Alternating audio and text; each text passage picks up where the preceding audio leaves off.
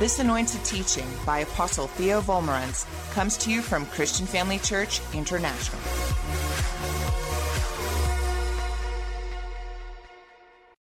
Father, we bow before you now in the name of Jesus. Thank you for your rich, powerful, living word. As I come to teach here tonight, I make it known that I'm not trusting or depending on limited human abilities to teach, but I am depending on you, Spirit of God. Therefore, I know without doubt that you anoint my mind, that I might grasp the revelation that will rise in abundance from my heart within. I thank you now for a supernatural recall of the scripture. And I believe that your word will flow from my mouth smoothly, accurately, clearly, without hindrance from anything, carried by your anointing, your power, and your love, to each and every person's mind under the sound of my voice, and to every heart under the sound of my voice. Father, that your word will enter every mind, bringing understanding, removing confusion. That your word will enter every heart, bringing faith and removing all fear. And we'll give you alone the praise, the honor, and the glory for all that's revealed and accomplished here tonight by your word and your spirit, in the name of our Lord Jesus. And all those who love the Lord said, Amen. You are loved of God. Did you know that? Tell the person next to you, God loves you. God loves you, bro. Amen. And you may be seated. So this is night 3 of celebration, Wednesday, October 5. Tonight and Friday night, I'll be teaching the Bible solution, the spiritual solution and the practical physical solution, how you and your family can avoid being trapped on the 666 spider web of the Antichrist. Revelation 13, verse 16. The Antichrist causes all, say all, both small and great, rich and poor, free and slave. I guess that covers everybody. To receive a mark on their right hand or on their forehead. That means every country around the world. To receive a mark on their right hand or their foreheads. The Antichrist makes them take it. And that no one may buy or sell except one has the mark or the name of the beast or the number of his name. So, no one may buy or sell except one who has the mark. You might say this is a new currency. How long will it be before this happens? Well, we don't know that. I'll talk more about that in a little while. But we want to see this, that everybody will be taking this, except us, the Christian who's on fire for Jesus. Here is wisdom, that him who has understanding calculate the number of the beast, for it is the number of a man. His number is 666. Now go to the next chapter, 14, verse 11. And the smoke of their torment ascends forever and ever. And they have no rest day or night, who worship the beast and his image, and whoever receives the mark of his name. Say this, those who receive the mark will have torment in the fires of hell forever and ever, and they'll never have any rest. So tell the person next to you, do not take the mark. The Bible gives us a step-by-step plan to overcome in these times. The Lord has asked me, what would you teach the people if this was the last celebration the church will ever have? What will you teach the people if this is the last celebration the church will ever have? And after praying about it, these are the 5 most important, powerful spiritual weapons God has given us. And I'll be talking about these starting Monday, Wednesday. If you saturate your heart and your mind with these 5 weapons, you will overcome and advance no matter what comes our way in the future. So that if I apply these weapons that I'm about to hear about, I will advance and overcome in the future, no matter what comes my way. You know, COVID was a trial run by the Antichrist, and unfortunately, he won that round because he put the church on its back. He put us in retreat, locked us up in houses. And you know, family of God, that's not how the church operates. We are a body. Unless the finger is joined to the hand, the finger can't work, nor can the hand. Unless the hand is joined to the arm can't work, nor can the hand. Unless the arm is joined to the body, the arm can't work. How many of you left your arm at home when you came to church? You forgot it. Forgot your arm somewhere. You're looking for it. No one, right? So, the thing is, the body must be together before it's effective. And when you succeed in dividing the body, fingers everywhere, hands everywhere, toes everywhere, eyes everywhere, we're all spread out in our little houses, not communicating. We're not coming to church. Satan's winning. He's destroying the church, robbing us of our faith and our anointing and our effectiveness in soul winning. See, David was a man of faith. When a lion came and took his little lamb, he ran after it. He said, "Hey, Mr. Lion, where are you going with my lamb?" He took it by the beard. "Give me my lamb back." Took it out the lion's mouth. The lion said, "What a cheek this little guy's got. I think he's bigger and more tasty than the lamb. I'll take him instead." But you know what happened? The Bible said David just tore him to pieces with his bare hands. And the Bible said David did that to several lions and several bears because he ran after that animal fearlessly with faith in God. And the same thing with Goliath. He didn't retreat. When Goliath came out on the Valley of Elah, we went there several times. Took tours there, the Valley of Elah. The little stream down the center. One hill on this side, one hill on that side. The two hills weren't more than 200 meters apart. Goliath comes out and he beats his chest. And he says, "Whoever wants to fight me, I'll fight him. And if I win, you are our slaves and servants. But if you win, we'll be yours."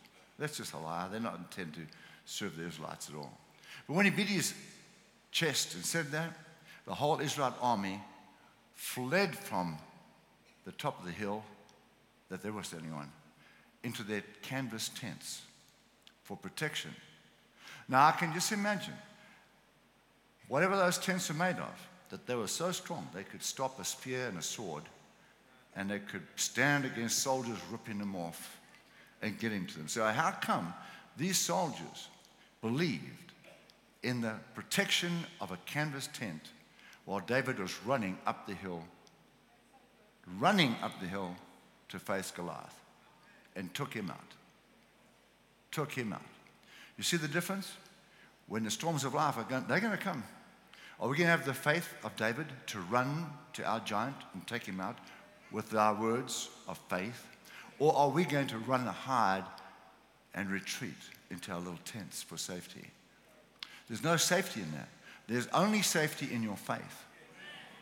There's only safety in the name of Jesus on your lips when you speak it in faith and power. So we've got to understand how to develop our faith, and we've got to understand the power and authority of the name of Jesus and what that means to us today. If we can understand these things, we cannot be defeated, church, no matter what comes down the road, no matter what the Antichrist does. Because Jesus said the gates of hell will not stop the church. And that's you. The gates of hell will not stop you because you're the church. You understand that? So he said to me, "What are you going to preach on?" And I prayed about it. And the Lord gave me the 5 most powerful spiritual weapons that God has given to the church. And I'm talking about these. And if you saturate your heart and mind with these 5 weapons, you will overcome and advance no matter what comes our way. You'll be unstoppable. We are going to use our faith and pray that there will be more celebrations. But nevertheless, I have to teach as if there won't be. I believe there will be, but I have to teach as if there won't be. Why? Because we need time to operate in this dimension that God's asked us to study here. All right. Dr. Bev, tomorrow night, has another very powerful message. Celebration message, encouraging, just like last night and the night and Sunday night. Her messages are awesome and powerful to motivate us. Don't miss it. Now go in your Bible to Mark 6 verse 30, please. Mark 6 verse 30. I hope you brought a notepad and a pen. You take notes in these meetings. Amen? Mark 6:30. Then the apostles gathered to Jesus and told him all things, both what they had done and what they had taught. And he said to them, "Come aside by yourselves to a deserted place and rest a while." And there were many coming and going, and they did not even have time to eat. So they departed to a deserted place in the boat by themselves. But the multitude saw them departing, and many knew him and ran there on foot from the cities. They arrived before them and came together to him. And Jesus, when he came out, saw a great multitude and was moved with compassion for them, because they were like sheep with no shepherd. So he began to teach them many things. When the day was now far spent, his disciples came to him and said, "This is a deserted place, and already the hour is late. Send them away, that they may go into the surrounding country and villages, and buy themselves bread, for they have nothing to eat." They're telling Jesus to send them away. But Jesus answered and said to them, "No, we're not sending them away." Jesus said, "You give them something to eat." You give them something to eat. They had no food, but Jesus said, "You feed them." In other words, Jesus is saying, I know you have sufficient faith to feed this multitude supernaturally. I know it. So go ahead and do it. You know they didn't do it. They gave Jesus 5 loaves and 2 fish, and he broke them and fed the 5,000 men, 5,000 women, obviously, and 5,000 kids, obviously, with 5 loaves of bread and 2 fish. But the point I'm trying to make here is Jesus believed that they could, by their faith, feed the 12 disciples could feed 15,000 people with their faith. He believed that. That's the New Testament. In other words, Jesus is telling us, if we will develop our faith, understand our authority, when times get tough, we will survive. Because think about this. The whole world is moving towards this time where we'll have to take this mark or refuse to take it. If you were in my message on Sunday morning, and it's going to be played again tomorrow morning at 11:30 in the Dr. Theo auditorium. Now, if you were in that message, you'd understand the perfect storm that Antichrist has created to drive us like cattle towards the mark of the beast. That's what this is all about. Because he does not want God to have any family in heaven. He wants the entire body of Christ to take this mark. There are more people alive today than there are in heaven and hell combined. There are more people alive today than have died in 6,000 years of man's history. And Satan wants to take that entire harvest, put a mark on them, so they'll submit to him as their Lord, and they'll be his slave. Because without that mark, the general public will not be able to buy food, buy petrol for their car. They can't pay their mortgage, their bond. They can't pay their rent on their house. They can't buy school fees for their children. They can't catch a bus. So where they're going to live, how they're going to eat, how they're going to get water to drink. Think about that. So how many people are going to say, Christians, if I can't operate in this world economy, me and my family, we're all going to die. You see? So there's going to be a lot of people take that mark. So that's why it's imperative for you to be on Friday night, because God has Bible solutions to this problem. God knew what the devil was planning and has given us answers to overcome those problems. You're going to hear about it on Friday night. But I just thought about this. I thought, if we don't have faith to trust God for 10% of our income, because that's what God wants us to tithe, I'm supposed to tithe 10%. I have to believe God now to survive on 90%. If I don't have the faith to survive on 90%, how on earth am I going to suddenly have the faith to believe God for everything for me and my family that we'll ever need? So I'm saying I fully expect every person that doesn't tithe to take the mark. I'm expecting that. I'm expecting every person that doesn't tithe to take the mark. Very sad. We've got to develop our faith. The person who doesn't tithe, why? His faith's not developed. Simple reason. He can't trust God. That's a poor place to be. If you don't have faith to tithe, you're telling everybody, I don't have faith. I need to work on my faith. That's what you're telling us. Because if you had the faith, it wouldn't be a problem. And you tithe and go take the 90%, it'll go much further than the 100 you had before. I've seen that. Pastor Rev and I gave 3 houses away in the first few years of the ministry. Gave everything away. We had pictures on the platform here. We had pictures of us giving it away. So we know what it means to sow, much more than the tithe. But I can assure you right now, God blessed us mightily. We are blessed people. We are a blessed family, a blessed family. Just like those who know how to trust God. So let me carry on here. He who answered said to them, all right, let's go now to Isaiah 7, please.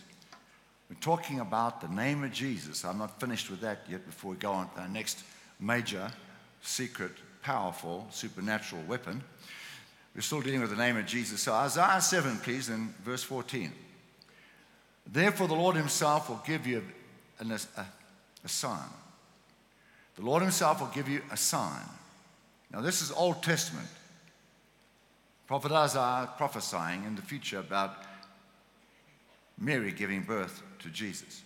Therefore the Lord himself will give you a sign. Here's the sign. Behold, the virgin shall conceive and bear a son, and shall call his name Emmanuel. That's amazing. He said that hundreds of years before Jesus was born. Now let's go to Matthew 1, verse 18. And see this come to pass. Now this is how Jesus the Messiah was born.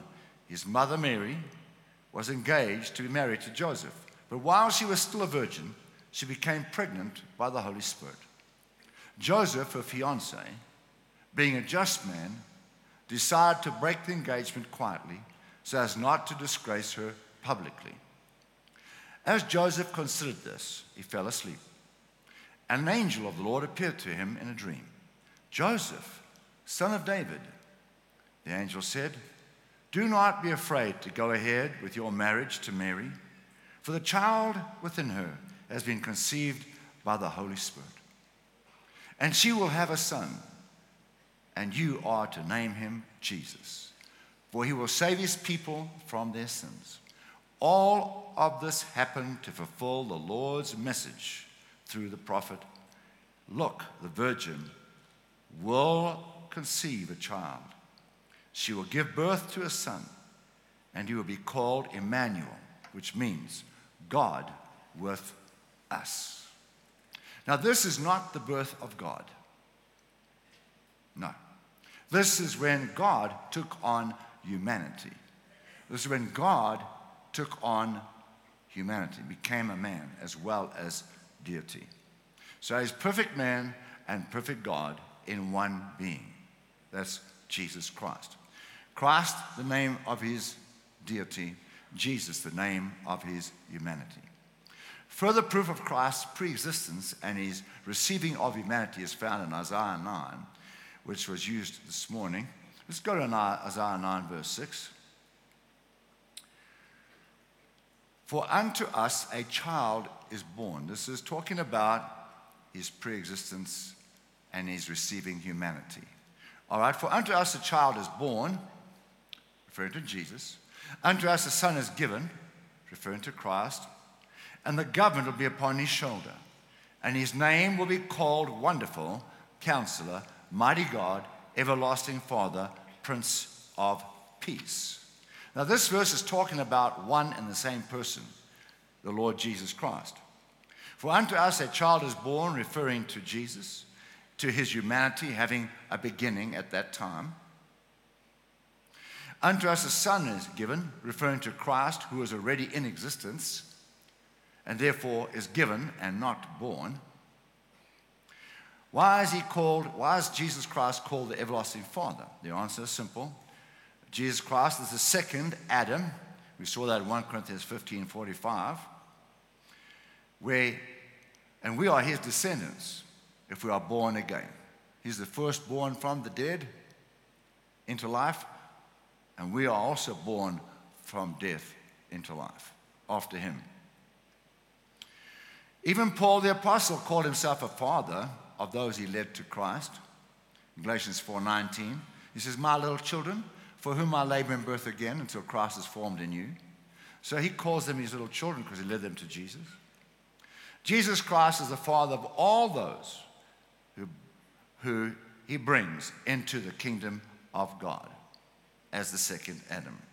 Colossians 1:15, Christ is the visible image of the invisible God. He existed before God made anything at all and is supreme over all creation. So he existed in the very beginning. John 1:1, in the beginning was the Word, and the Word was with God, and the Word was God. So the Word is also deity. 16, Christ is the one through whom God created everything in heaven and earth. So God gave permission, Christ spoke it, the Holy Spirit went out and brooded on the waters. That's why all three were involved in creation, Father, Son, and Holy Spirit. That's why in the beginning it says, and God's, plural, said, let us, plural, make man our, plural, image. Because the Father, Son, and the Holy Spirit all involved in creation. Verse 16, Christ is the one through whom God created everything in heaven and earth. He made the things we can see and the things we can't see, kings, kingdoms, rulers, and authorities. Everything has been created through him and for him. So that all creation was created through him and for himself. He existed before everything else began. And he holds all creation together. So that Christ keeps creation working as it is. Christ is the head of the church, which is his body. So that Christ is my head. I'm in the body, he's the head. This amazing being is our head. He is the first of all who will rise from the dead. So he is first in everything. All things were created through Christ and for Christ. Jesus is the center of all creation. Ephesians 1:9. God made known to us the mystery of his will, according to his good pleasure, which he purposed in Christ. So God's pleasure and goodwill was revealed and accomplished through Christ. God planned for the purpose of creation to exist in Christ. Verse 10. Let me read the last part of verse 9 again so we catch the flow. God made known to us the mystery of his will according to his good pleasure, which he purposed in Christ, to be put into effect. There's the purpose now. when the times will have reached their fulfillment, that is, to bring all things in heaven and on earth together under one head, even Christ. So this is God's plan, and it's going to happen at the end of the day. God will bring all things together, both those in heaven and on earth, under one head, under Christ. So everything eventually will all be willingly submitted to Christ. Everything. Whether they like it or not, right now, they're either going to be going or surrendering from their heart. But everything will submit to Christ sooner or later at the end of the day. This is God's ultimate goal. Say this, please.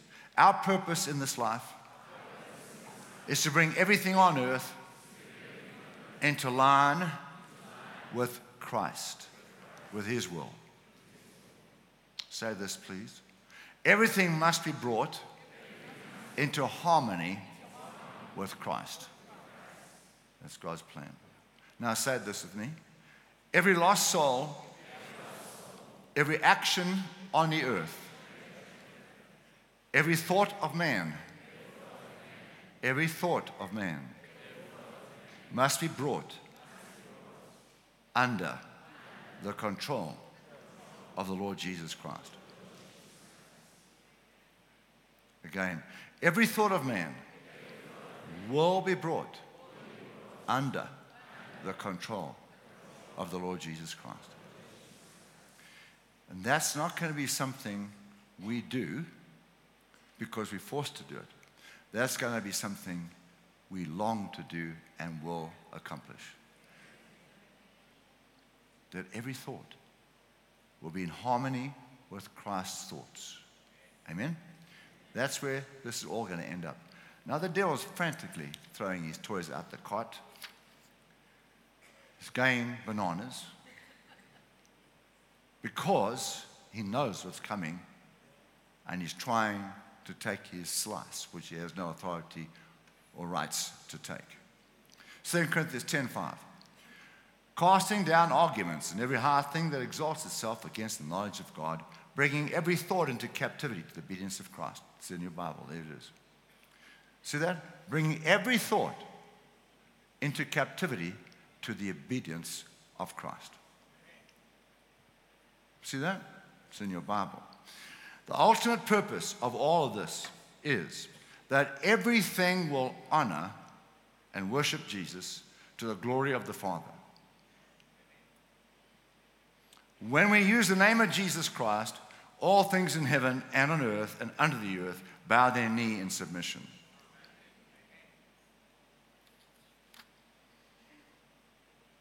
After Jesus' resurrection, he appears to his apostle John, and he says in Revelation 1:8, I am the Alpha and Omega, the beginning and the end, says the Lord, who is and who was, because he died, and who is to come, the Almighty. So Christ appears to John, and he says, I am the Almighty. Verse 18, the same chapter, he says, I am he who lives and was dead. And behold, I am alive forevermore. Amen. And I have the keys of Hades and of death. So he has the keys of Hades and of death, which Hades is in hell. Hades is hell.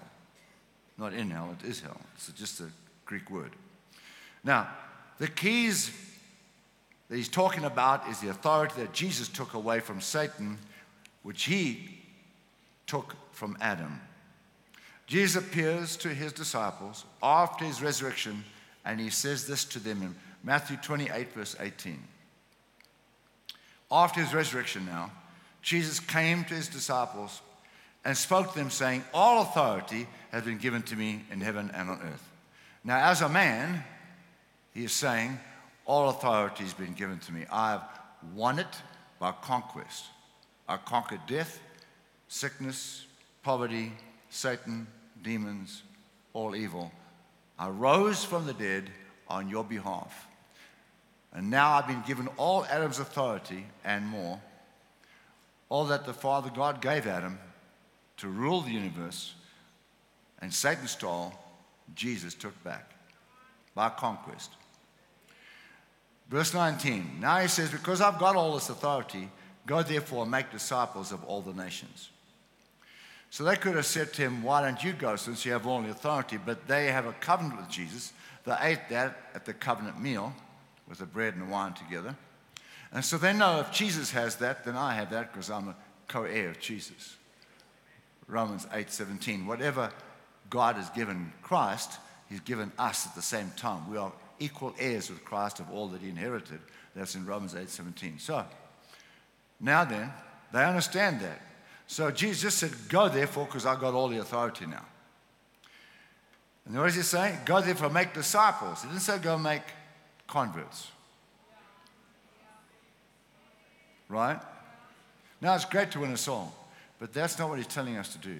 He's telling, I want you to win that soul and disciple them.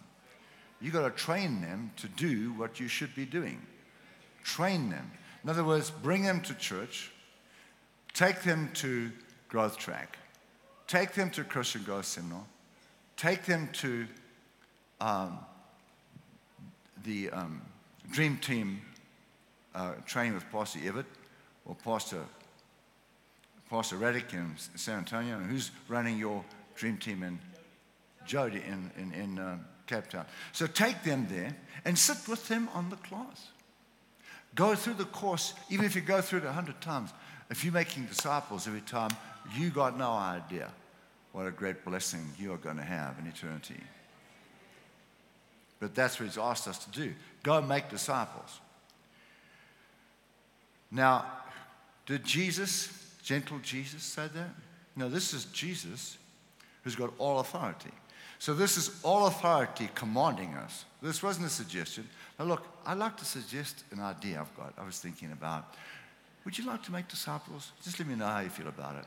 That's not what he said here.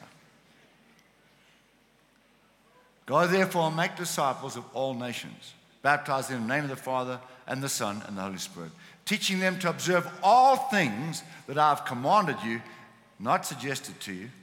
And lo, I'm with you always, even to the end of the age. So, my question is, who are you discipling right now? Who are you discipling right now? Because if you're not, then my next question is, how many people have you discipled up till now? I would think 90% of believers are totally disobedient with that instruction. No one's making disciples, a handful. That's something we have to attend to. Hello? Are you tracking me, church? Notice Jesus said, all authority has been given to me in heaven and earth. Go therefore, make disciples. All authority in heaven and earth has commanded us to make disciples. Are we going to obey him? Thank you for those 3 yeses. Praise the Lord. I'm feeling so encouraged now. So, the Father, the Son, and the Holy Spirit are all omnipresent, and Satan is not omnipresent. The devil's not at everybody's house at the same time, so don't get spooked by that lie. Little tiny demons might be, but you can deal with them and the devil. Smith Wigglesworth woke up one night, the devil was sitting on his bed. Have you heard of Smith Wigglesworth? Satan was sitting on his bed.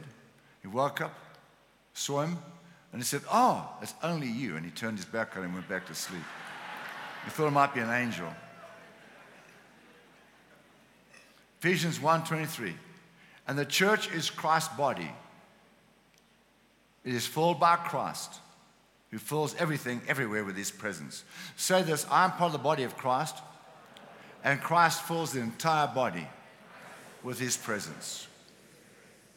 Colossians 1:27. Christ in you, the hope of glory. So that Christ is in me. God, the creator of everything, is in me. this awesome God is in you. And he is present. He is present in his name as well. John 14:12. Jesus said, most assuredly I say to you, he who believes in me, the works that I do, he will do also. And greater works than these will do, because I go to my Father. And whatever you ask, now that word ask, you can write next to it the word command, because in the Greek, the word ask is actually command. If you look up the word ask in the Greek, then go to the root of that word. You'll see it's command. So the translators got cold feet here. They should have written it this way. And whatever you command in my name, that I will do, that the Father may be glorified in the Son. So we're commanding Jesus to do anything. We're not doing that. We're commanding on his behalf for the devil and circumstances to line up with his will. And then he said, if you command anything in my name, I'll do it, verse 14. Now, here's a perfect example of how that works.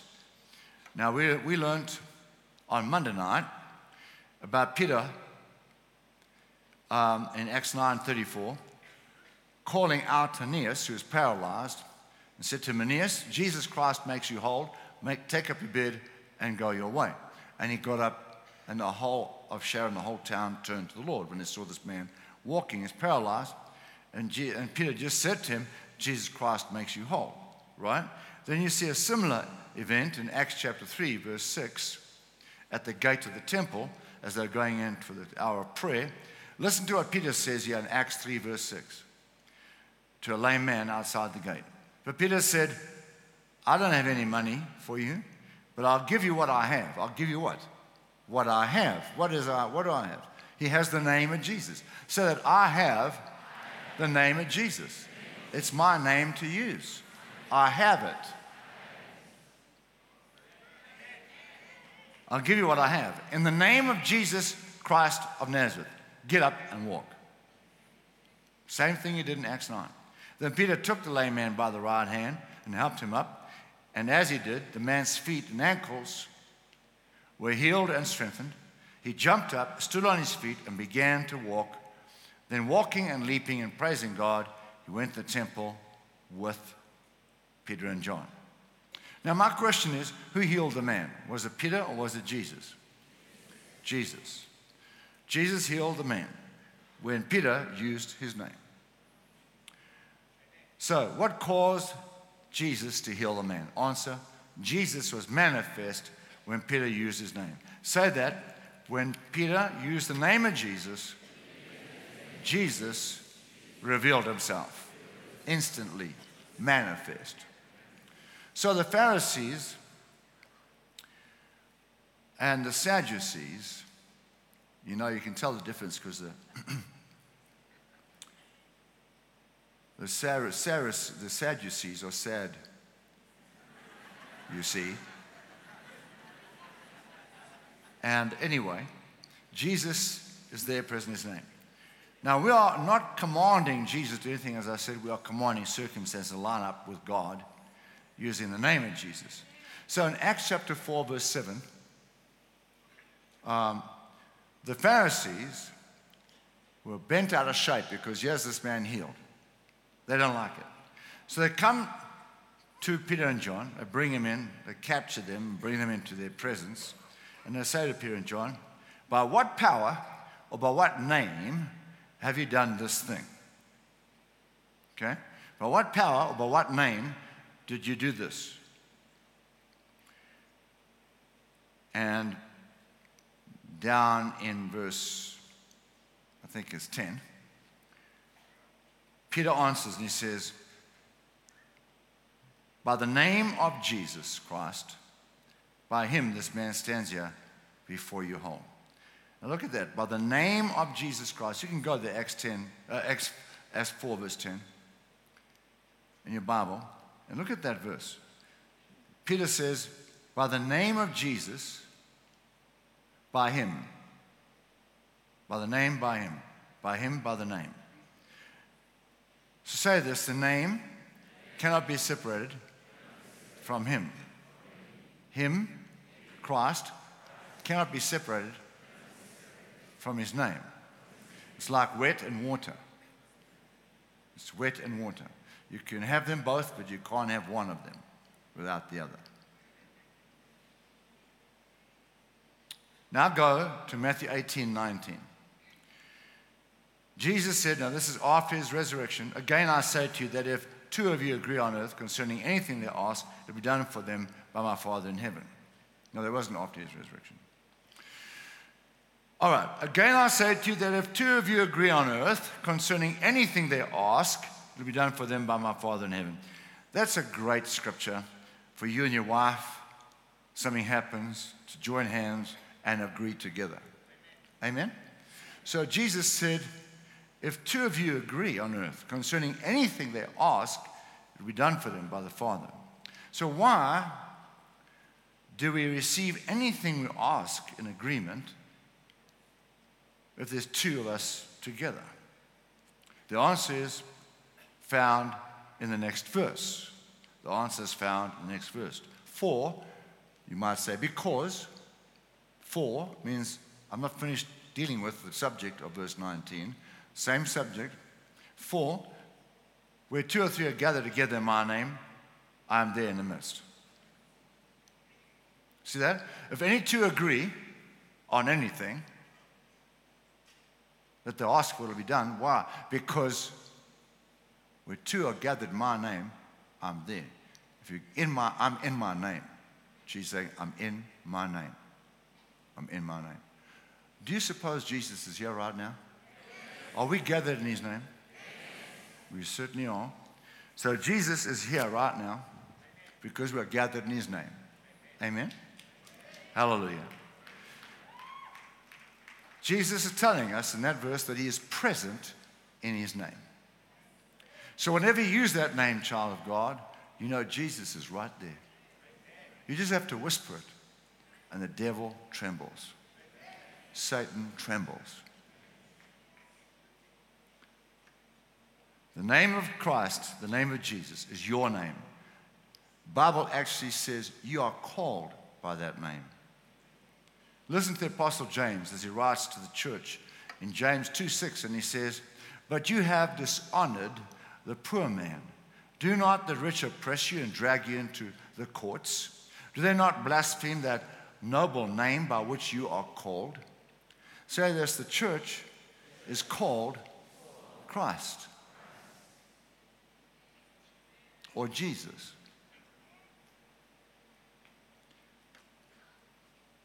James 2 verse 7, the same verse in the New American Standard says, do they not blaspheme the fair name by which you have been called? So that the church is called Jesus. So why is the church called by the name of Jesus Christ? Why? Ephesians 5:30 will help us understand that. For we individually are members of his body and of his flesh and of his bones. Individually. So say that I am a member of Christ's body, his flesh, and his bones. Again, I am a member of Christ's flesh, his body, and his bones. So say this, wherever I go, Christ is with me and in me. And when I speak, Christ acts through me. I represent him 100%. He is living his life out through me. What he did when he was on the earth, he's ready to do through me now. Because it's the same Christ doing it. Hallelujah.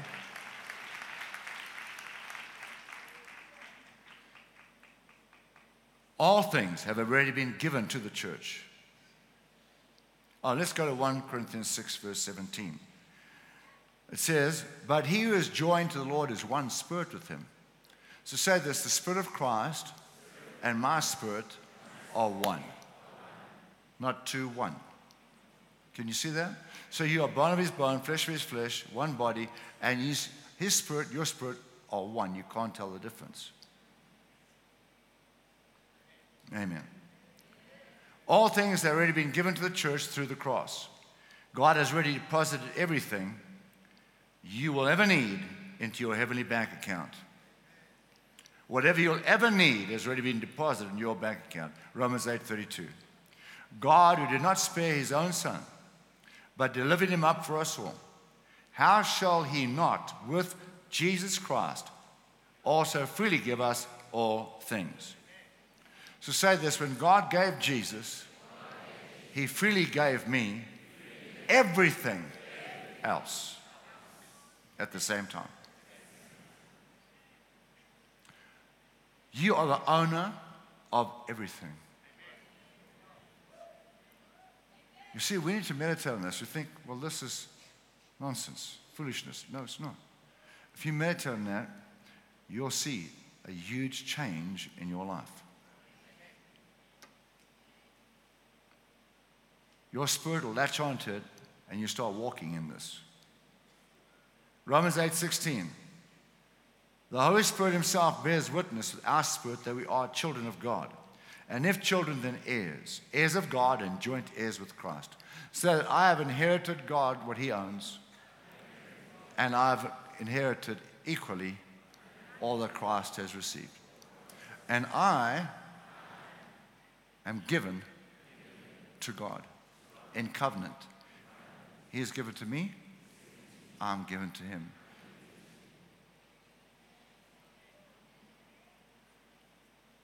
So, if you have received all things that Christ has received, does that include his name? So say this, I am a joint heir with Christ of everything God has given him, and that will include his name. I've inherited his name when he inherited his name. It belongs to me as much as it belongs to him.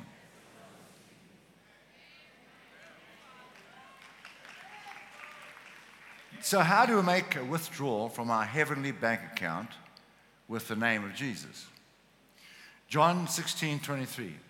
And in that day you will ask me nothing, Jesus said. He says, I'm going to the Father. And he says, when I get there, you're not going to pray to me anymore. You're not going to ask me for anything. You can ask me right now and I'll do whatever you want. But when I get to heaven, you won't. Most assuredly, I said to you, whatever you ask the Father in my name, he'll give you. So he says, when I get to heaven, after my resurrection, whatever you want, you're going to ask God the Father for it and use my name. When you use my name, he'll give it to you right away. Okay? That's what he said. Until now, you've asked nothing in my name. He says, I've been here helping you. I've done everything for you. But once I'm gone, he says, ask and you will receive that your joy may be full. So Jesus wants us to have full joy. And if you're not completely happy, ask Jesus for what, ask the Father for what you need in the name of Jesus.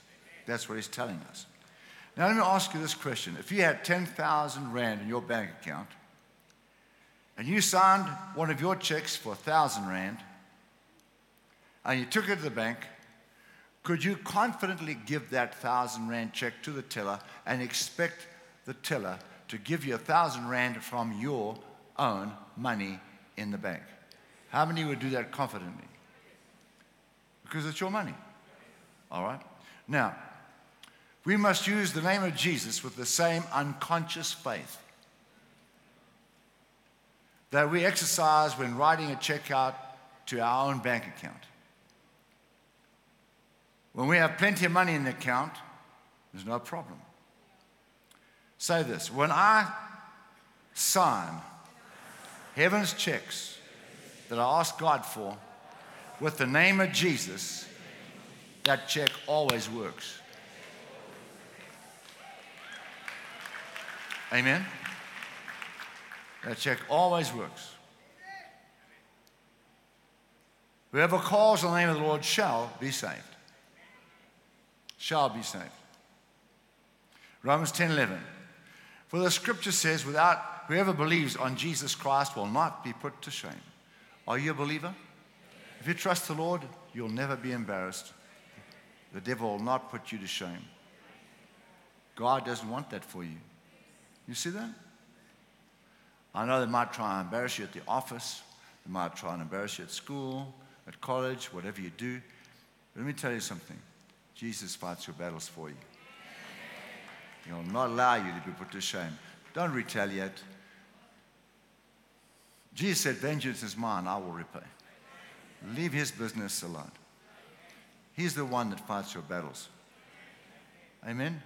Don't put your nose in his business. He said, I will take vengeance for you. Amen? Leave it to him.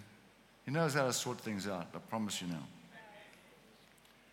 So whoever believes in Jesus Christ will not be put to shame. For whoever calls on the name of the Lord shall be saved.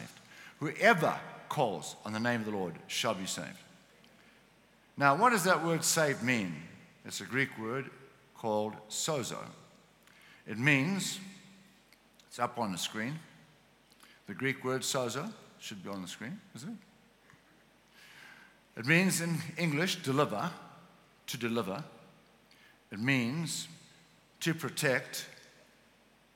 It means safe, save, preserve, to heal, to make whole. So whoever calls on the name of Jesus is delivered from their problem. Whoever calls on the name of Jesus is protected from their problem. Whoever calls on the name of Jesus is safe when times of trouble come. Whoever calls on the name of Jesus is born again, saved. And whoever calls on the name of Jesus is preserved. And whoever calls on the name of Jesus is healed and made whole. Just by calling. Whoever calls. Jesus has all of that. Has all of that. In 1972, Pastor Graham Patterson was a lot younger. Still Pastor Graham. He was a lot younger then and a little bit more good looking. He's still got all his good looks, but just a little bit more good looking. A little more hair. So, you and I joined the same club, Graham. Same time, yeah. So anyway, how old are you now, Graham? How old are you now? 72. Okay. You're on my heels, huh? You're catching up? Okay. So anyhow, he was on his way to Empangeni in his car. And how many people did you have in the car that night? There's 6 of you. To Empangeni, and you were going to go to a youth meeting on a Friday night, right? And my brother Henry and Jackie were in the car with you. Jackie wasn't there. Oh, she and Henry are getting married the next day, so she stayed behind. But Henry was in the car. Well, Kelly Smith, stand up, Kelly. Were you in the car, Calvin? You weren't? Okay. Okay, fine. So you're driving. Who else was there that you remember? Trevor? Walter Allen? And his cousin from Jasper? Trevor's wife. And you're all on your way to this youth meeting. And of course, you're in your early 20s, right? Early 20s. So they're driving along the road at night. And it's cars going both directions, just a white line separating the two. And they're going fast. It's a freeway, it's supposed to be. And the traffic is bumper to bumper, and they're going fast. Next minute, tire bursts, a vehicle coming towards them. And when the front tire burst, it just swerved right into oncoming traffic. And there was a head-on collision. And then all the cars from both sides ran into that collision. And there were cars flying across the air, through the air. Is that right, Graham? The newspaper, the bodies were lying in the hospital. Some were dead, some seriously injured. Many died. How many died that night? 14 died. They said at that point in time, it was the worst road accident ever recorded in South African history at that time. So, okay, it might have been a worse one from then, but nevertheless,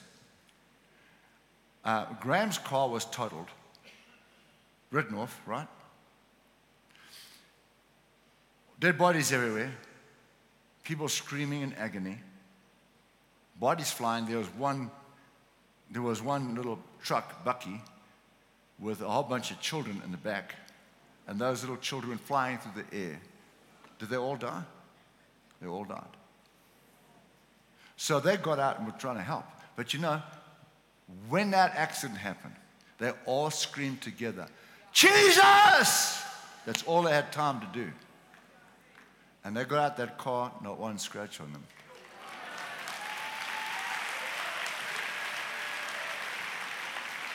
And they were able to help people. How quick was that?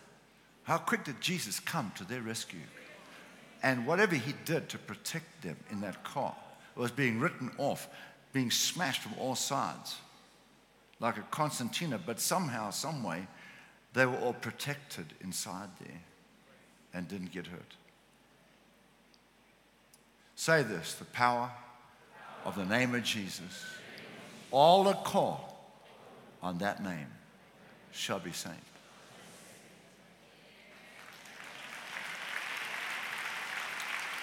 Before Jesus was crucified in the Garden of Gethsemane, he knelt down alone and prayed for all believers of all ages. In the Garden of Gethsemane, in that olive grove, in the Mount of Olives, we've been there. Early hours in the morning. John 17:20. I do not pray, he's talking to God, for these disciples here alone, but also for those who will believe in me through their word. I'm praying for all those who will get saved once these disciples start preaching the gospel. So he's praying for us here in the Garden of Gethsemane before he dies. He's thinking about us before he dies. He knows he's going to be crucified, a terrible death. He knows he's going to be burning in the fires of hell for 3 days, taking our place. He knows that. Get my book on the blood covenant. I prove the whole thing. Dozens of scriptures that that's what happened. So anyway, he knows this is coming. He knows. But he's not concerned about himself. He's praying for you. He's praying for me before he leaves the earth. He's praying one last time for us. Can you see the compassion here? He prays this prayer, 21, that they may all be one as you, Father, are in me. Father, you and I are one. I and you in me. That they also may be one in us. That we may all be together as one person in God the Father and in Jesus Christ. He wants us all together. He's asking God for that. That they may all be one in us. Why? That the world may believe that you sent me. That the world may believe that you sent me. Question, why will the world believe that God sent Jesus? Answer, when they see that Christ and the church are one. When the world has to see Christ alive in the church, working through the church supernaturally, they'll believe. Say it with me. The world has to see Christ alive in the church, working through the church supernaturally. Now say this. They have to see me doing the same works that Jesus did, as if I was Jesus in action. Then they'll believe that God sent Jesus. Amen? So the signs and wonders and miracles prove to the world that Christ is alive, that he was sent to the earth by the Father. That's what separates us. God's love and miracles separate us from all religions. John 17:22. And then he carries on to say, and the glory which you have given me, I have given them. Amazing. The glory that you gave me, Father, I've given to them, my followers, that they may be one just as we are one. Glory, what's that talking about? He's saying all that Christ inherited. Glory means all that Christ inherited. This includes the anointing. It includes the manifest presence of the Holy Spirit and his power. All that Christ inherited includes the Holy Spirit and includes the manifest presence of the Spirit and his power. That's what we have in the church. Because of this prayer and because of what he did through his death, burial, and resurrection. Say this with me. Christ and I are one. The glory of Christ is mine. The name of Jesus Christ is mine. And I am completely owned by Jesus. I live to bring his plans to pass in the earth.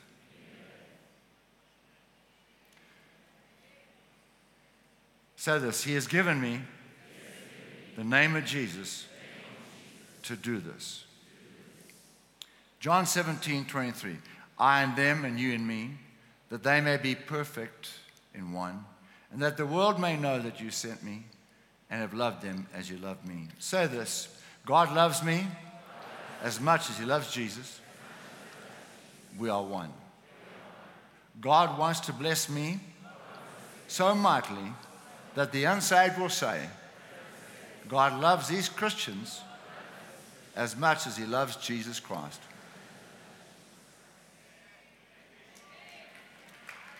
Now, I'd like to ask you a question. Is this question true? The name of Jesus is yours to use because you never make any mistakes. Is that true? No, not true. The name of Jesus is yours. Say this. The name of Jesus is mine because I am in the body of Christ. You're in the body of Christ. You're born again. The name belongs to the body of Christ. So it's yours because you are born again into the body of Christ. Say that. The name of Jesus is mine to use because I am born again into the body of Christ. And I want to take a little time just to talk about praying in tongues. The next weapon we're going to deal with is praying in tongues. We need to understand afresh the power of praying in tongues. Romans 8:26 is on the screen. Romans 8:26, is it up there? It went up and it came down. Romans 8:26, as I've got it in my notes, please. Not the whole verse. No. I just want to focus on the issue that matters here. According to my notes, take that down, please. Now put my notes back up there, Romans 8:26, as I've got it in my page 92. Thank you. It says, the Holy Spirit himself makes intercession for us. That's the part I want you to focus on, that line. The Holy Spirit himself makes intercession for us. The next verse, just these words I want to focus on.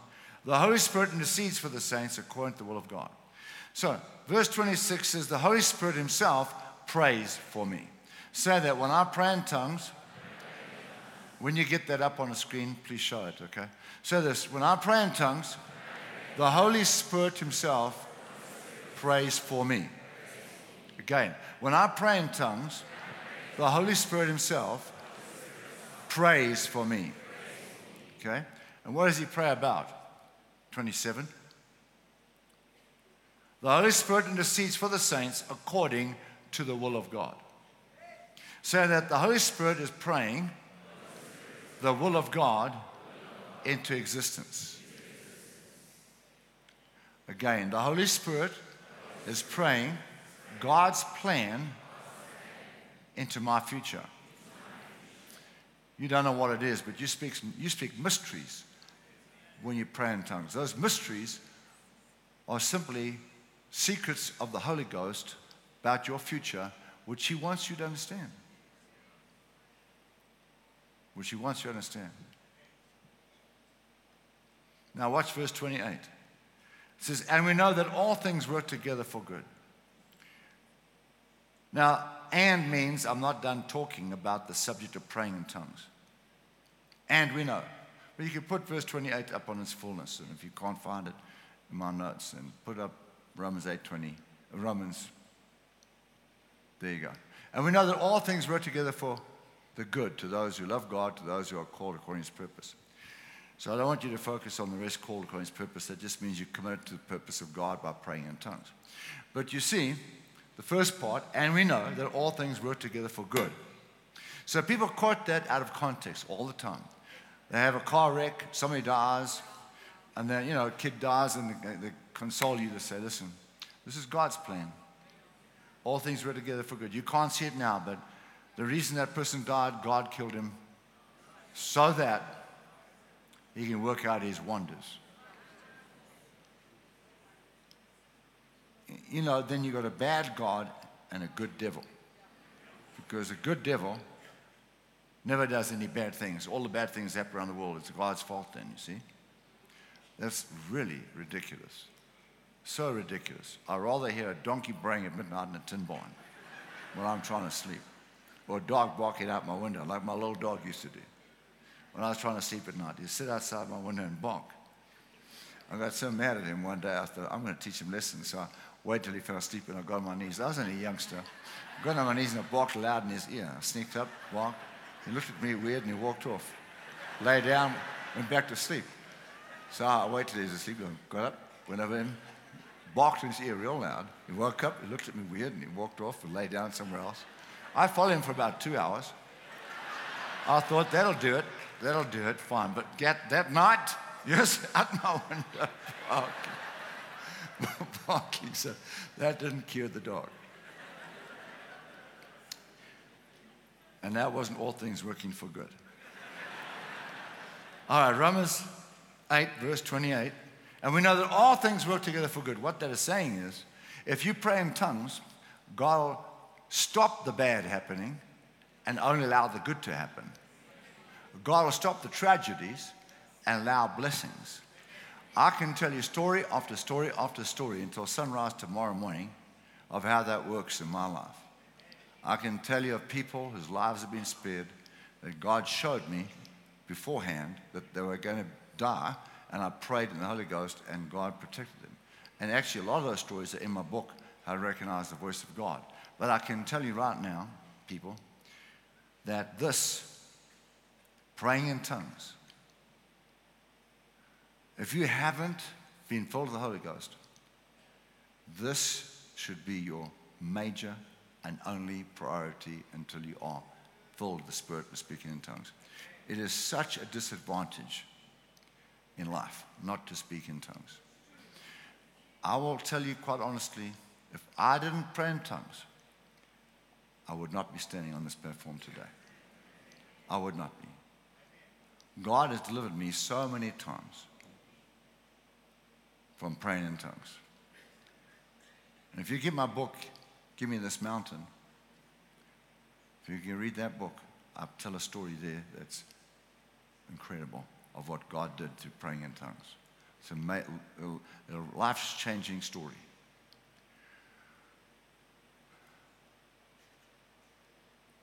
I would say that this entire ministry and organization is being built by the Holy Ghost to praying in tongues.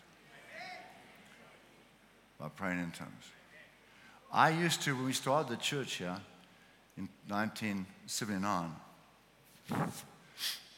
I didn't know how to run a church. I couldn't organize a booze up in a brewery at that time. And all you have to do is open the door and let them in. They'll figure out how to get the taps running, get to the beers. So not much organization you need to be able to do that. But I couldn't do that. I knew nothing about nothing. So anyway, I started the church because I knew how to preach. I knew the word. I studied the Bible, but I didn't know anything about managing a church. So I thought, well, since I don't have any staff and I don't have any people, I have to go, because we hadn't anybody at that time. I have to go and pray, because that's what we do, right? So I rented a little room about from that pulpit to here, square. It had a carpet in it. It had no windows and one door. And I'd say goodbye to my beautiful wife in the morning, about 8 o'clock. I'd drive to Kensington from Bedford View, and we'd stay in an apartment there with no furniture in it, no curtains, no fridge, no bed, no table, no chairs, no nothing. Because I had enough money to build a house and finish it. I earned it. I worked for it, selling houses. And God said to us, give that money to start the church, all of it, thousands of rands. And I spoke to my wife, and she said, sure, no problem. Give our house away to the church, put it in the bank account. And then the Lord said to me, you trust me for your salary and how to pay your rent. You trust me for the car rent, apartment rent, your food money. You don't take any of that money out the bank account for yourself. So for about 7 months, we did that. We lived by faith. We just trusted God. And He gave us money for the car rental every month, the rent for the apartment every month, to buy food. I had money to buy a fridge. And we believed the Lord to buy the fridge, and then we're about to buy it, and the Lord said, no, don't buy it. And somebody came and gave us a big double-door fridge for nothing. And so everything was given to us. Curtains came, furniture came. We didn't buy any of it. We gave all our money away. So I would go to Bedford, I'd go to Kensington, little office, and I'd lie on the carpet.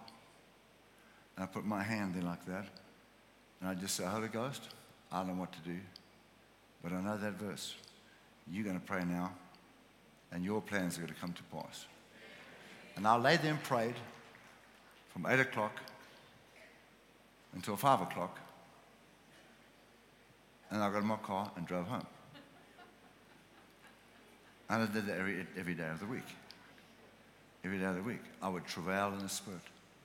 Travail in the Spirit. With gushings and unction. The Holy Ghost would just squeeze me out like water coming out of cloth. And I'd pray and pray and pray. That for about 7 or 8 years. 7 or 8 years. That's what Chico's talking about. Eventually build a little prayer room at the church. Apostle Chico was talking about that the other day. Build a little prayer room at the church, and I'd go and I'd do that in that little prayer room. I had a garage. Car would come down, the garage door would come down. No one knew I was there. I'd get out the garage, walk into my prayer room, close the door, and lie on the floor and pray. And he would, my security guard, be standing outside. I didn't know. So he was standing outside, taking care of me, I guess, eh? And say, Chico, looking after me. Thank you. This is hard. And today he's a pastor of a huge church in Hillbrow. I sent him to Hillbrow because he's an all kickboxing champion of Africa. And I knew he has the faith to go to Hillbrow and upset the devil. So I said, Chico, you go to Hillbrow. Start a church there. And he went and he prayed and he prayed and prayed. The devils left. The devils left. Angels came. It's a beautiful church. And Pastor Chico, bless his heart, and Pastor Francine. And he's got several churches all over now. So, I'm saying to you that praying in tongues built this ministry. I know it did. I would do anything if I could help you catch that revelation. If you could learn the power of praying in tongues. The anointing was so strong on me in those years, even stronger than it is today. Because today I've got so much going on that I spend 2-3 hours a day praying, but now I spend 12 hours a day praying. So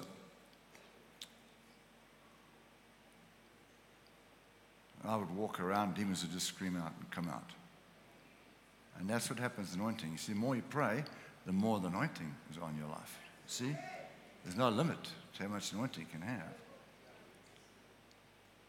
No limit. That's when Prophet James Repsol was talking about the deaf and dumb girl spoke. Where are you, Prophet James? There is. Deaf and dumb girl spoke. He saw that when he got saved because of it, I think. Is that right? Born deaf, right? We saw many blind people see, totally blind. On crusades, they had a big tent. We used to go out in the township. Many came to Jesus, get saved. We used to go there all the time with our tent, pray for the blind people, the deaf people. I had all the pastors on the platform with me from those neighborhoods. And I would go and pitch that tent there, 5,000 seats, pack it out and pray. And they get healed. Why? Praying in tongues. If you pray in tongues, your church will prosper. Your business will prosper. Your family will prosper. Satan will be defeated. If you pray in tongues, nothing will stop you. Nothing will stop you. And every attack of the enemy will cease. How do you feel like praying in tongues right now? How do you feel like praying for South Africa right now? Well, let's stand up and let's just pray in tongues. And all of you in San Antonio, let's stand up and pray for America. In San Antonio, let's pray for San Antonio. And all of you in Cape Town, let's stand up and pray for Cape Town right now. I'm going to teach you how to pray, right? I'll teach you how to travail right here and right now. Release this mighty power of the Holy Ghost. Release. And if you don't speak in tongues and you want to speak in tongues right now, you can. Just come down here. If you want to speak in tongues, come down here quickly. But the rest of us, okay, do this. Say, dear Holy Ghost, I yield to you now to pray for South Africa, for San Antonio, for America, for Cape Town, for my family, for God's will to be done in our lives, God's plans to come to pass, and whatever the devil's planned, for that to stop in the name of Jesus. Now listen to this. My good friend Rodney Howard-Browne, this tornado, hurricane, was coming right for Tampa, head on. It was hours away. And Rodney sent me a video. The Bible school students got up and they began to intercede and travail and pray. And you know what? The last minute, that hurricane turned away from Tampa. Tampa wasn't touched.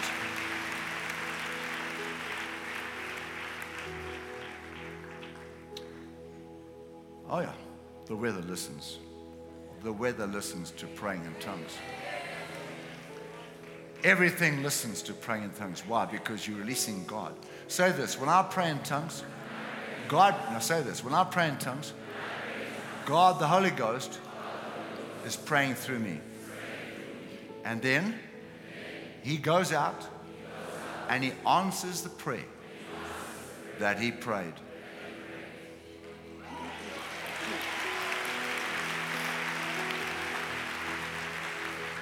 Again, say that.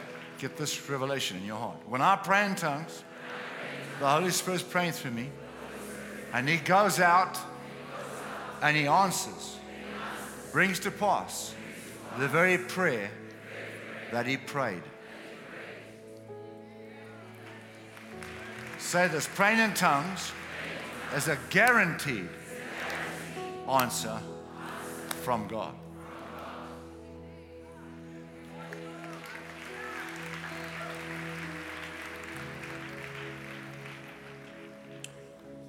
Now, all of you want to get filled with the Holy Ghost?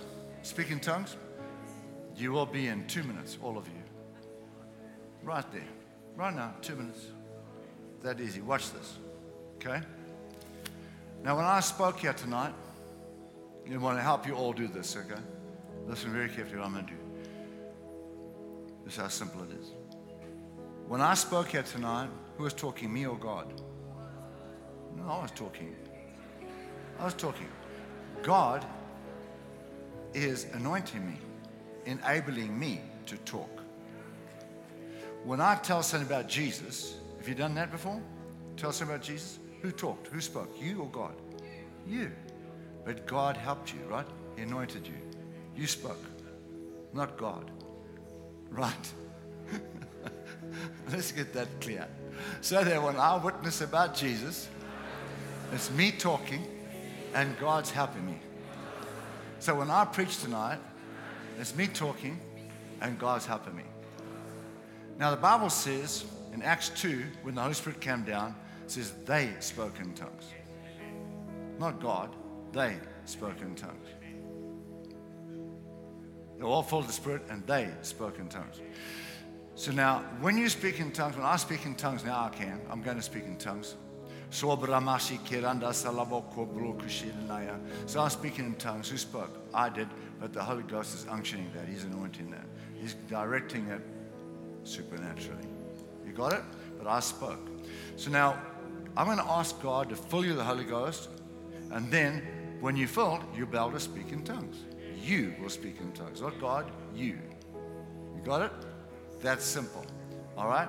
So, say this with me, please, all of you in the front. Say, Father God, I ask you to give me, look at me, I ask you to give me this free gift of the Holy Spirit. Free gift. Say it, free gift. Gift of the Holy Spirit. Thank you. I receive Him right now to live in me, to fill me. Thank you. Praise you, Father. I have now received the Holy Spirit. Say it again. I have now received the Holy Spirit. Now, whether you feel like it or not, it's got nothing to do with it. Nothing to do with it. How you feel has got nothing to do with it. If I said to my wife, I don't feel married, I'm in trouble. It's got nothing to do with it. Right? I'm married. God heard your prayer and He's done it for you. He's filled you with the Holy Ghost. Lift your hands and say, praise God, I have the Holy Ghost. I'm full of the Spirit of God. Amen. So now say this, because I'm full of the Spirit of God, I can speak in tongues.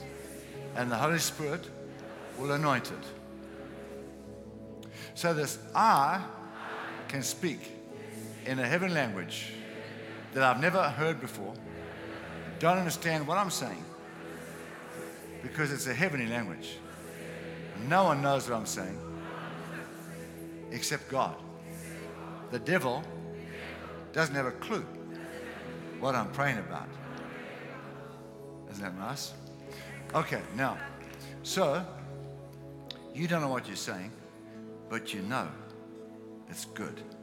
It's like drinking water. When you drink water, you don't have to know all the details about H2O. You just know this tastes good. I want this, right? And you drink it, even though you don't know what's inside it. God made it. So when you pray in tongues now, you don't know what you're saying, but you're going to know it tastes good. Because praying in tongues is drinking water for your spirit. Drinking water for your spirit.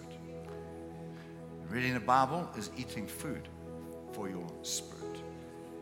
So you're going to drink heavenly water now. Okay? And you're going to get filled. Enjoy it. You ready? We're all going to pray in tongues with you. All of us. Okay? So I'm going to count to 3. We're all going to pray in tongues together. You ready? Say this. Father God, since I'm filled with the Holy Spirit, I will now open my mouth and speak sounds I've never heard. Don't understand, but you will.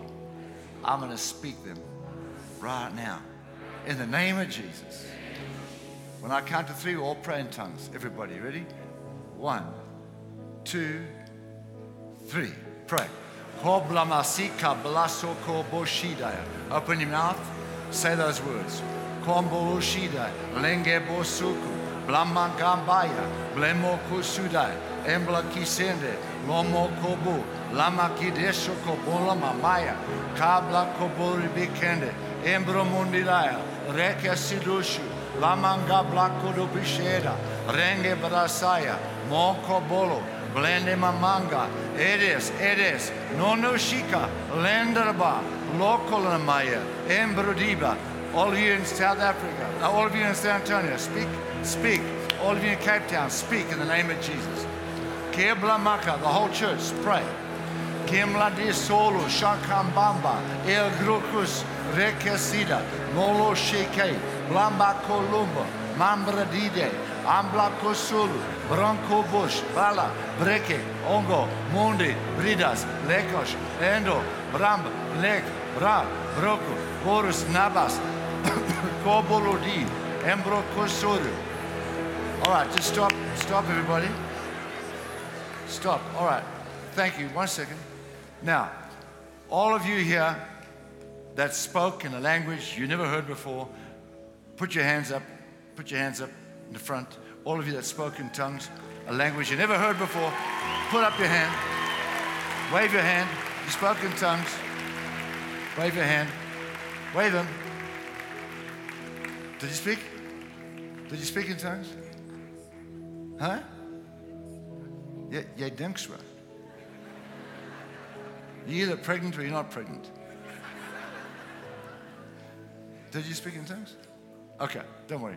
All right, again, all of you that spoke in tongues, put your hands up. Wave them at me. Okay, give the Lord some praise for that. Now, okay, now put your hands down. Now, how many of you would like somebody to come and help you right now and pray? Somebody to come out and help you. I'll put your hands up. You want somebody to come and help you? No, you not speak. If you speak in tongues, you don't need help. But if you're not speaking, you want some help, right? If you're not speaking in tongues yet and you want somebody to come help you, they'll come out now. Put your hand up.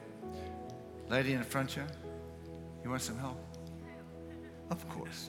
Put your hand up. Come on out and help these folks. Pastors, leaders, cell leaders, come and help them. Quickly, come and stand with them. We're going to pray in tongues again. You'll lay hands on them now. Walking through it. Just help them to understand what I taught them. Help them understand what try and get girls with girls, men with men. Please, if you don't mind. All right. Ladies with ladies, men with men. Does that sound right? English? Okay. Everybody, we're going to pray in tongues now. This is so important. If we combine our prayer like this, I promise you right now, hell will tremble. Hell will tremble. You're going to push back the forces of darkness. You're going to stop the Antichrist rampage. You're going to stop the Antichrist rampage. He's petrified right now. What's happening here? You ready? 1, 2, 3.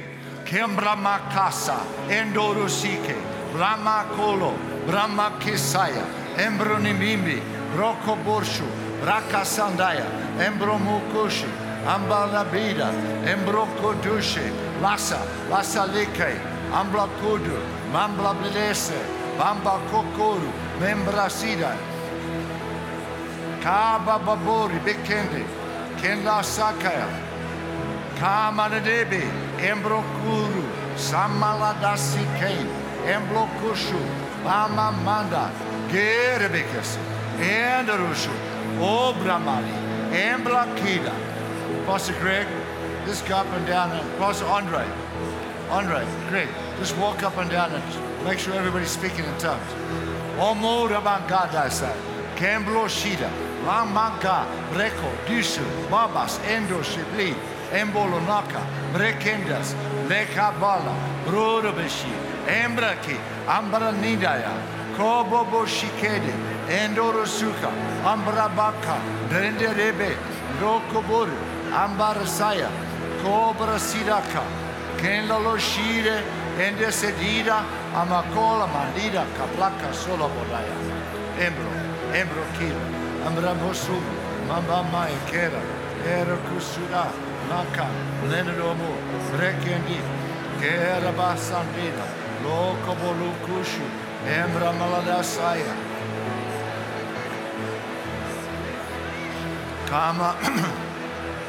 Kamoraba Kambrekese, Kaba Baraboko Boribikesa, Endoroboba, Kambladasaya. Carry on, don't stop.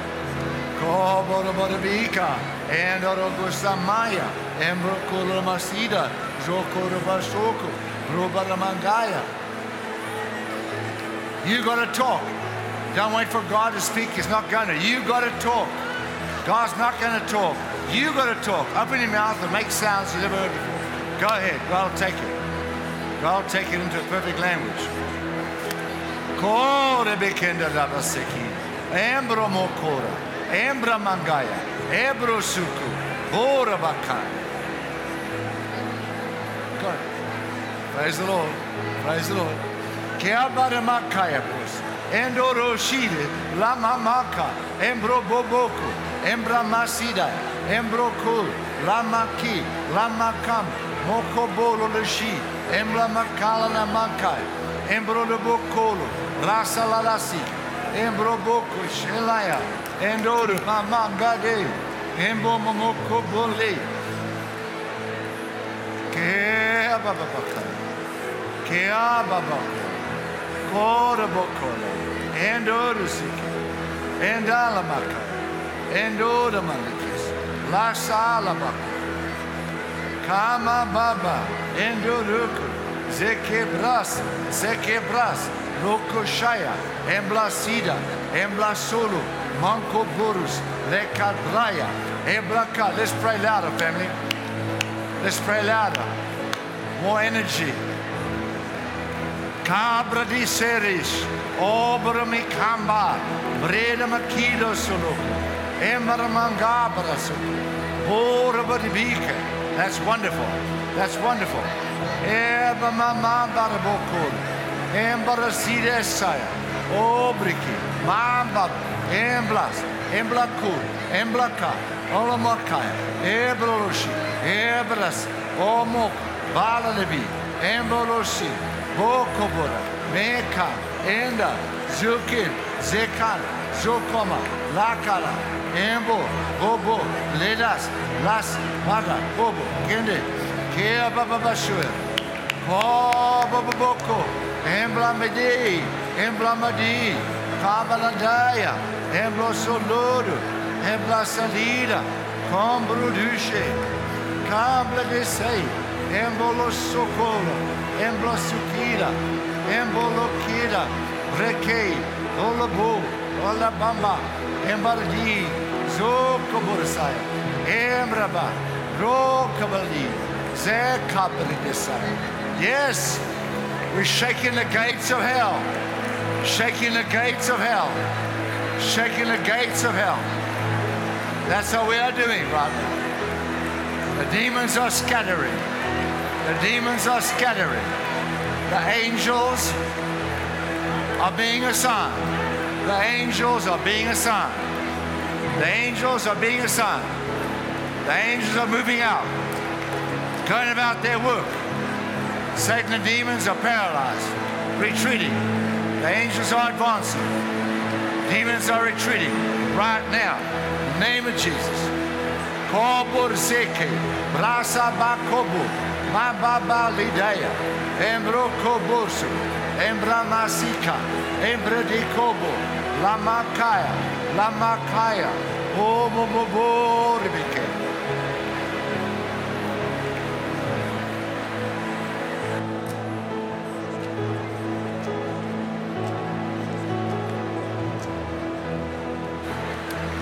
Amarabobo Beresika, Embro Mikabala Dasai, Kilaba Koborodisha, Embro Mikamaladaya, Kobore Bekende, Kababa Makobore Messiah, Kababa Kobolodisha La Mangaya, Kamanabe Kebrosokora Mamaka, Kiablaba Korus, Emboro, Embalas, Meges, Loco, Boshi, Rasa, Lakaba, Ombor, Beker, Sekara, Kabar, Okobo, Ribika, Kabar, Kabar, Beker, Kora, it's a demon.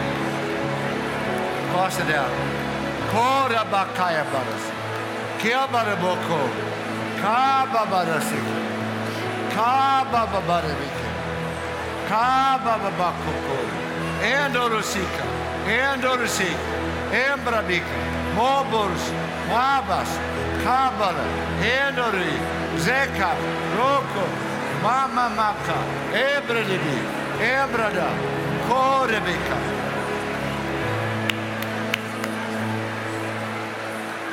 All right. All right. Praise God. Praise God. Now, if there's anybody that needs healing, put your hand up. I want 3 or 4 people to get around you, put their hands on you. Quickly. Quickly. Anybody needs healing? Anybody needs healing? Put your hands up. Now, gather around them. You're standing around them. Put your hands on them. On their body, on their arm or their neck or their head. On their body. Okay, put your hand on them. Gather around them. Now, all those in healing, say this. All those in healing, say this. When hands are laid on me, now, the power of God will flow through my body, drive out sickness, drive out disease, remove all pain, in the name of Jesus. I will receive it right now. Okay, if you're going to pray for them, say this. I release the healing power of God to flow through these people, this person I'm praying for. I release the power of God to flow through this person I'm praying for right now in the name of Jesus. There it is. The power is flowing. The power is flowing. The power is flowing. There's that warm heat now. That warm heat flowing through your body. That warm heat of the Holy Ghost flowing through your body right now. Getting hot. There it is. Right now. That fire is going through your body. That fire is going through your body. Removing all the sickness, pain, the suffering, the disease, the infection. All cancers are dying right now. In the name of Jesus. All arthritis is melting away. Right now, goiters, go in the name of Jesus. Hernia, go in the name of Jesus. Pain, go in the name of Jesus.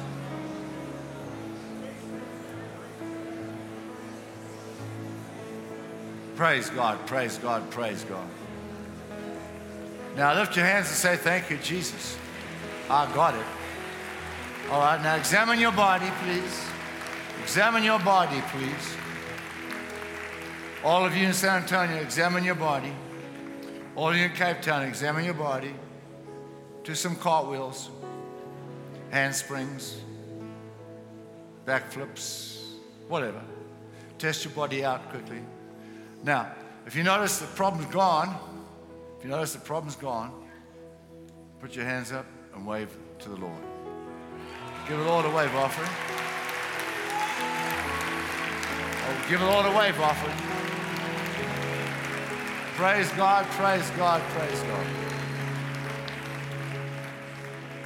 All right, so remember, tomorrow morning, 11:30, you can go and see how to avoid being caught in the 666 spider web of the Antichrist in the Dr. Thea auditorium. 11:30 is upstairs. All right, every head bowed, please. Oh, don't forget, tomorrow night is Pastor Bev, and she's on fire.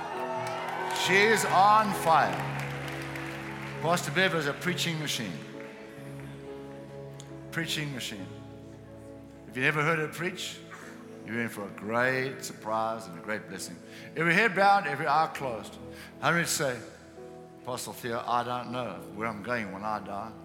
I want to be sure I'll go to heaven. Can you help me? Yes, I can. I'm going to count to 3. When I count to 3, if you put your hand up, that'll show God that you want Him to confirm to your heart that you are His child, you're going to heaven, you are forgiven for your sins. And if that's what you want Him to do for you, He will right now. I'm going to count to 3. Slip your hand up. Are you ready? Here we go. 1, 2, 3. Thank you, thank you, thank you. I see those hands. Now somebody's coming to put their hand on your shoulder, let you know we love you, and Jesus loves you while I pray. Wonderful. All right.